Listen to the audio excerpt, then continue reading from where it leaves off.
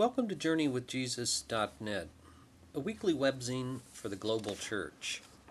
I'm Daniel B. Clendenin. My essay this week is called The Grammar of Faith, Watching and Waiting, and is based upon the lectionary readings for Sunday, October the 7th, 2007.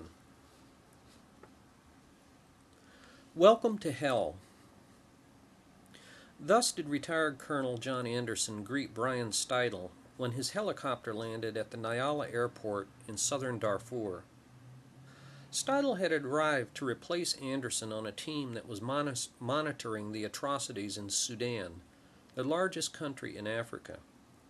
And as he would learn in the coming months, Anderson's greeting was no joke.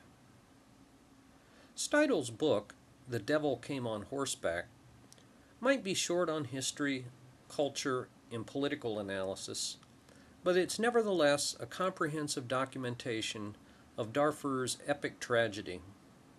It's based upon his own photo archive of 3,000 pictures, an audio journal he made on an MP3 player, personal notes, emails, intelligence collected from some 30 NGOs, and about 80 official reports that his team wrote. Steidle bears witness to the horrors he documented on a daily basis as a leader for a monitoring team with the African Union. Children who had been shackled together, raped, and then burned alive. Gang rape of women and girls regardless of age. Grotesque dismemberment of victims. The total burning of hundreds of villages. The bulldozing of camps for internally displaced persons, starvation and disease, mass graves, jets and helicopter gunships slaughtering civilians in the marketplace, and endless cases of pillage and plunder. One of the most chilling pieces of evidence in Steidle's book is a government document specifying their official policy of ethnic cleansing. Upwards of 500,000 black African Muslims have been killed by the Sudanese army and police in the Janjaweed militia, literally, devil on a horse. This is the militia that President Omar Bashir's government has funded, trained, complete with graduation exercises, armed, and closely collaborated with in attacks. An additional 2 to 3 million people have been internally displaced. The Sudanese government knew that it could continue the genocide with impunity because the international community has stood by and done nothing. Darfur today gives us some idea about how the ancient Hebrews felt after Babylonian hordes ransacked Jerusalem. In the readings this week, the dirges from Lamentations describe the slaughter and destruction. In chapter 1, we read about depopulated villages, abandoned streets that once bustled with business, refugees deported to foreign lands, starvation, massive unemployment, and the humiliation and helplessness that result from total subjugation. Where was God in all that death and destruction?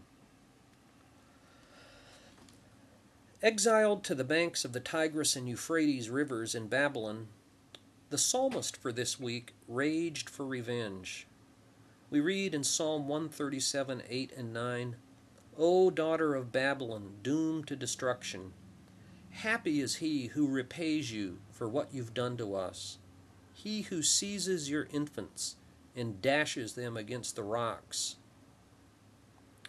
For a long time, I found this verse embarrassing, but I've come to appreciate it as an authentic cry of righteous indignation. Who wouldn't, who shouldn't beg for divine retribution for psychopathic dictators like Pol Pot, Omar Bashir, Saddam Hussein, or Robert Mugabe? Still, there's a very thin line between the prayer for divine retribution and the lust for human revenge. And perhaps the psalmist is a classic case of the oppressed victim becoming the new oppressor. Whereas the psalmist raged, the prophet for this week, Habakkuk, complained that God felt silent and aloof. We read in the very first verse of the first chapter, "How long, O Lord, must I call for help, but you do not listen? Or cry out to you, violence, but you do not save?" And why would God choose wicked Babylon to punish elect Israel? O Lord, you have appointed them to execute judgment. O Rock, you have ordained them to punish. Just where was the moral calculus in all of that? God responded to Habakkuk in the famous verse of chapter 2, verse 4. "The just shall live by faith." That's not what Habakkuk wanted to hear. He says that it made his heart pound, his lips quiver, and his legs tremble. But he nevertheless chose faith and decided to watch and wait. And so we read in Habakkuk 3, verses 16 to 18, "Though the fig tree does not bud, and there are no grapes on the vines, though the olive crop fails, and the fields produce no food, though there are no sheep in the pen, and no cattle in the stalls, yet I will rejoice in the Lord. I will be joyful in God my Savior." This was clearly no plea bargain with God, or any quid pro quo. Habakkuk's faith didn't depend upon a favorable outcome. In the Gospel this week, Jesus invites us to choose the paradox of faith over the logic of doubt. In Luke chapter 17, verse 6, he says that mustard seed faith can move mountains and mulberry trees. What might Jesus mean by such obvious hyperbole? My ninth grade English teacher, Mrs. Tilley, taught us that a transitive verb always requires an object, such as, "I lifted the rock," unlike an intransitive verb that does not require an object, such as, "I sleep." And so the transitive verb faith always requires an object. It's almost impossible to say, "I believe," and simply leave it at that. Believe who? Or believe what? Rather, we say, "I believe that." And so Jesus turned our focus away from the faith by which one believes, in other words, the subjective act of the believer, to the faith that is believed, to the objective truth of who or what we believe. And so the tiniest act of faith in the unconditionally good God can give us hope. Faith believes that, despite all the bad stuff in the world or in my life, bad dreams, bad luck, bad choices, bad health, bad dictators, nothing can separate me from God's love. It believes that God knows my every need and desire, that I can and should live gladly because of the knowledge of His love, that I can accept that I'm accepted, that I can feel at home in the world, and that God wills me nothing but good. Faith isn't artificial optimism. It's not a leap into the irrational, or, as the Sunday school joke has it, believing what you know ain't true. Rather, it's what you give your heart to. And at least in this sense, everyone has faith in someone or something, even the atheist. Faith means to keep your eyes open, like Habakkuk, with expectation, watching and waiting. It's the beggar's empty hand that entrusts oneself to a good God.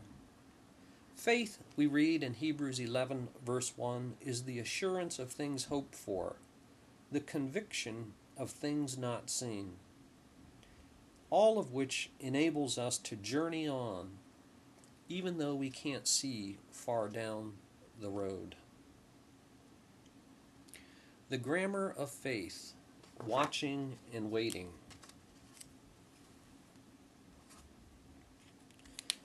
For books this week, I review Out of Iraq, A Practical Plan for Withdrawal Now by George McGovern and William R. Polk.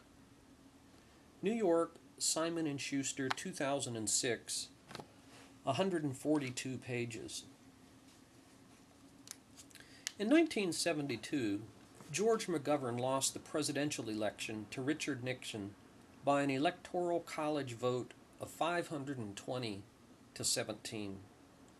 He even lost his home state of South Dakota, due in large part to his liberal opposition to the war in Vietnam. The ridicule he experienced was intense. But 35 years later, I dare say that history views him differently. Perhaps with this book we'll listen to him now. After serving as a bomber pilot in World War II, earning a PhD from Northwestern University, and serving in both the House and the Senate for over 20 years, George McGovern has distinguished himself with a broad array of humanitarian causes. His co-author, William Polk, taught at Harvard and the University of Chicago, in addition to serving as a Middle East specialist in the State Department. The title of their book is a bit misleading. In the first 4 chapters, they explain why we need to exit Iraq, in their view. They view the war as not only a calamitous mistake, but a terrible and useless waste of people and finances, because ultimately the war as it has been waged is unwinnable. The longer we stay, the worse it will get. And so true patriotism and true support of our troops means we should exit Iraq as soon as possible. Especially helpful in these first 4 chapters is a general and simple history of Iraq, with special focus since the British invasion in World War I. McGovern and Polk are harsh in their verdict about the rationale for the war.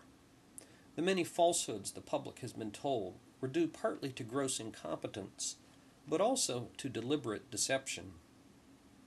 Beyond the many costs of the war to our country and even the world, the public's trust of its political institutions has been badly corroded. Only in a 5th chapter do the authors explain how we might leave Iraq. Reading their 24 bullet points, pages 96 to 122, about the military, economic, cultural, civic, political, social, and moral complexities of any exit of any sort makes you realize just how catastrophic the war has been. This is a debacle that will take decades to repair, and the sooner we start, the better. George McGovern and William R. Polk, Out of Iraq, A Practical Plan for Withdrawal Now.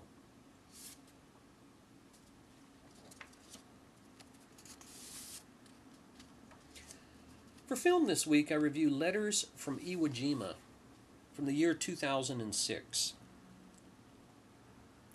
In this sequel to his earlier film, Flags of Our Fathers, although you can watch either film first, director Clint Eastwood tells the story of that famous battle from the perspective of our enemy, who, by the way, were the losers, the Japanese soldiers.